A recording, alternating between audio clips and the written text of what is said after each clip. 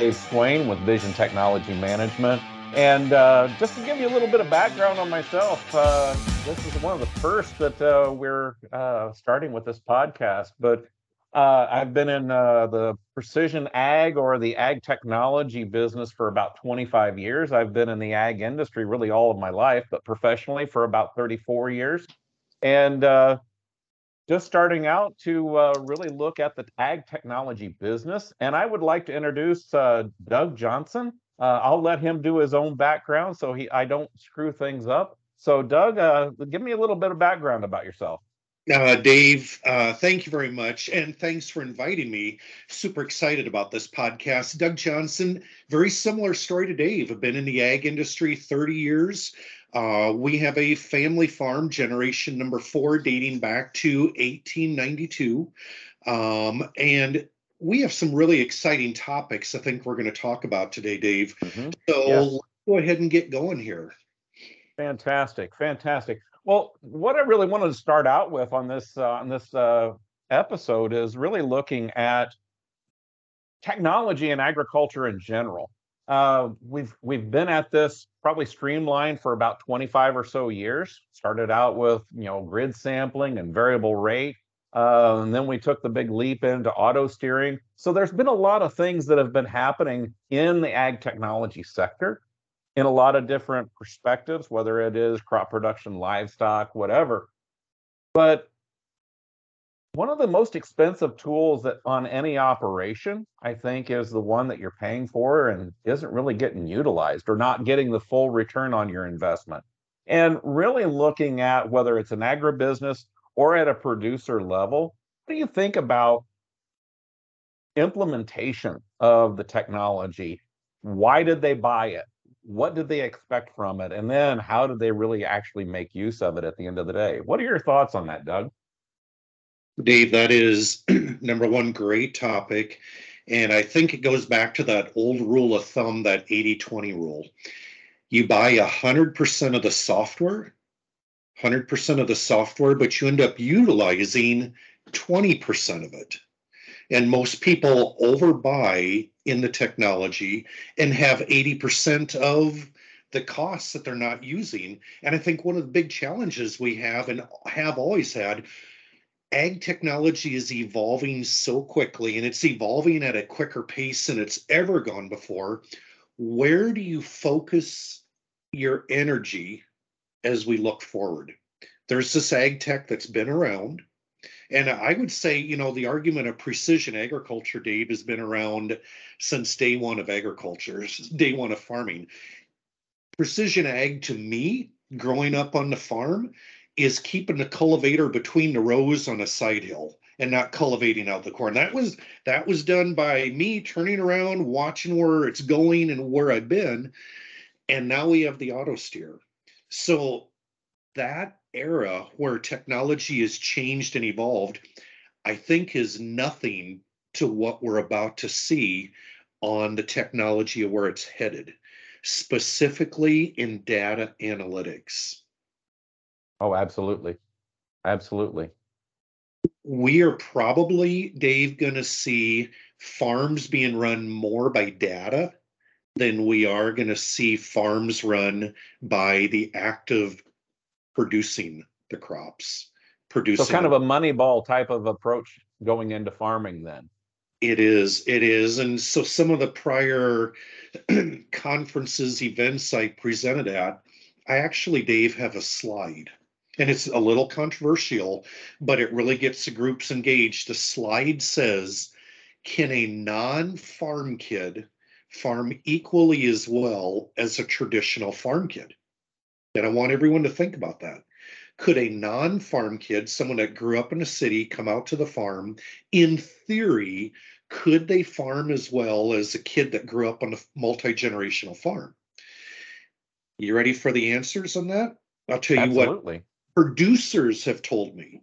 I talked to a producer that manages a 20,000 head feedlot, pretty big feedlot. And I asked him, I said, what do you think? He said, well, I'm going to give you two answers.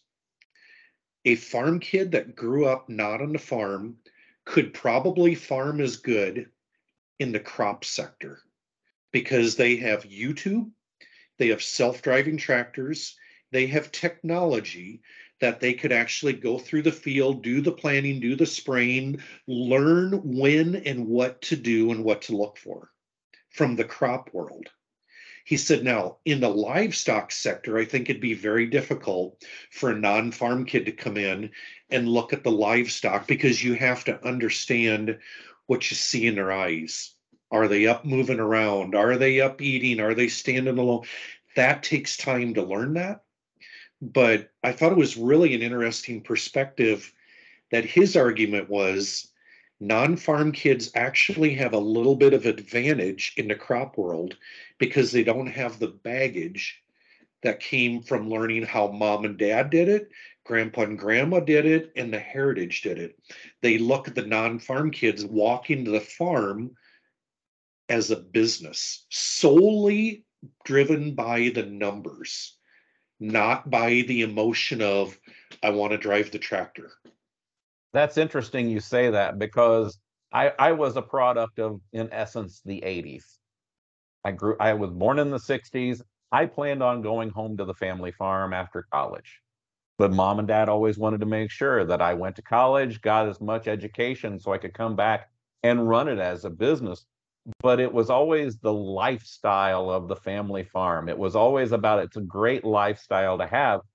And I graduated in the 80s. Well, the 80s wasn't a great time for going home to the family farm. And so I didn't have that opportunity. But in the meantime, I really learned that while it's still a great lifestyle, farming is a business. And we have to make business decisions every day on so many different levels that I think really has to play into that. And you're right. There's too many times we get caught up in the way that we've always done it that we don't think about a true business decision. That's a great point, Doug. It as we look historically, that's got us here. And that's, but farming back in the 70s, 80s was before all the GPS and all the high tech. Was actually, farming was done by experience and intuition, right? Today's world of agriculture, so much of that experience and the lessons that has been replaced by the data tells you this. This is what needs more fertilizer, this what needs more lime, this. And it's not that we don't need that historical reference, we need it more than ever. But the data, we just have to watch very closely what the data could tell us and be able to adapt it into the farm operation going forward. Okay, so this is where we are today. And I think the real question, whether it was back, when grandma and grandpa were doing it, or 25 years ago when the ag technology really started, to where we are today, there's so many things out there. Oh. I mean, changes are hard. I don't care what generation you're talking about. But let's look at the business decision of how do we decide? There's so many things out there. How do I decide not just who, but what? What do I do? What product or what management thing do I need to address, and how do I address it? What products do I use to address it? How do we drive that decision when we look at where this marketplace is? I've seen a list of different products in different ag sectors. So it's not just, crop production or livestock production, but it includes fleet management, aquaculture, all these different things, okay? But I saw a list, and I know for a fact because didn't see products on that list that I knew were there. I saw a list of 865 different products addressing ag technology. That's a lot. And like I said, I know for a fact it wasn't all inclusive. So now, how do I decide? Where do I start? Dave, I think that's That's an age-old question because the new technology is always new to us. We are seeing a proliferation of new tech coming at us quicker than we have ever seen it in the past.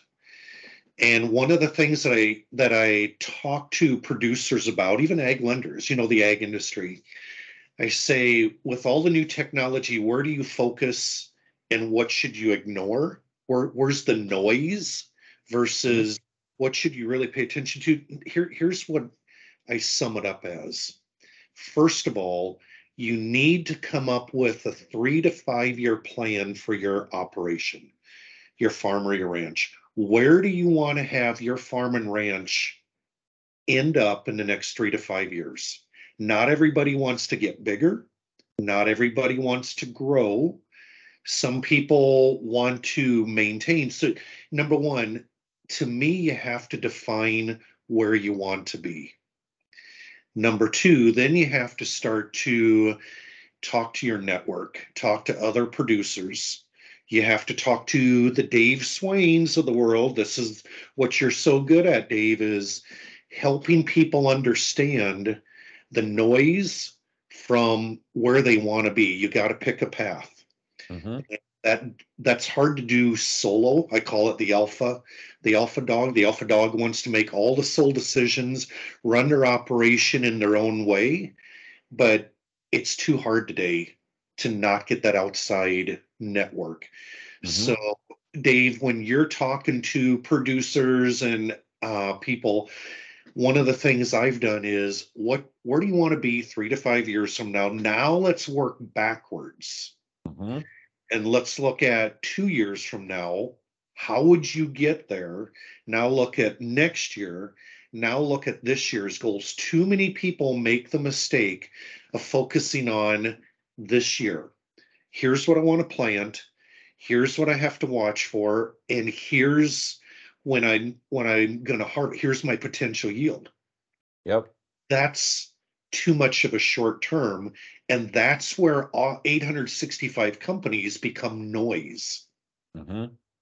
So it's to find a strategy, work yourself back, and figure out what you can afford, how much of that tech you can use, and where the payback. My dad, lifelong farmer, always would say, if I can't make it pay for itself, I don't need it. Mhm. He subscribed to the little rule of thumb. I buy 100% of what I need and I use 100% of what I bought. Mhm. Absolutely.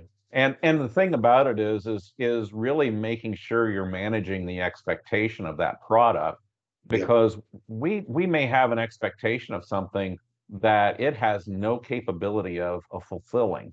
And so really looking at what does that look like and how do we address it? And really looking at the prioritization of, like you said, what does that look like 3 to 5 years from now?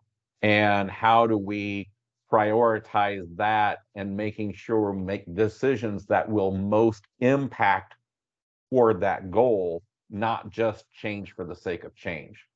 And it's really looking at how do we prioritize that and address it with what we already have on the operation. Let's not forget, a lot of this technology is bought when we buy something else. Yeah. When we buy a tractor, we get a lot of technology on it standard.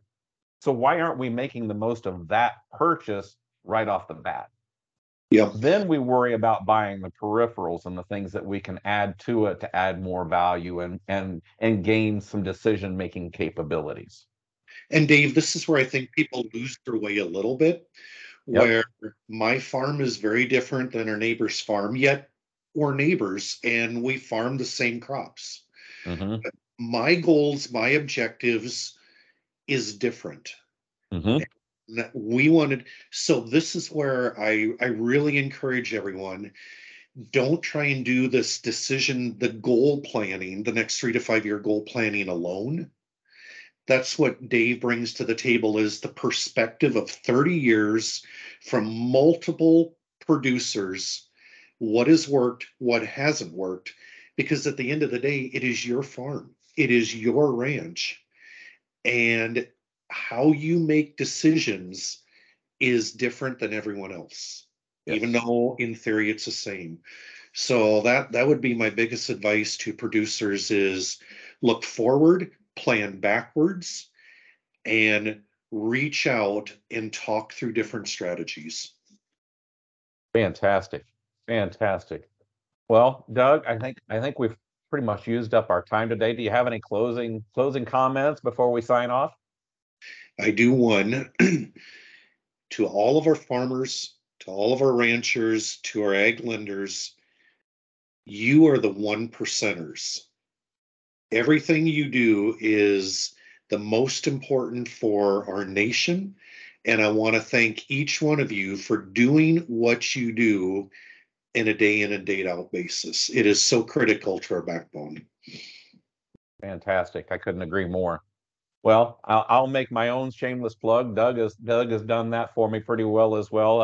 Again, I own Vision Technology Management, and if you have questions, don't hesitate to reach out. Call me 765-701-0493 or email me at dave.swain@visiontech, TECH, management, MGMT.com. And would love to have this conversation with you in more detail to help you address these technology needs, help you prioritize those needs. The biggest thing to finally, end this in this episode is you must be strategic in your thinking. Develop the tactics to accomplish your goals and be intentional in your actions to be successful. I appreciate the time that you've spent listening to us, and we look forward to the next episode. Thank you, Doug, for your time as well, and we'll be talking with you later. Thank you. Have a great day.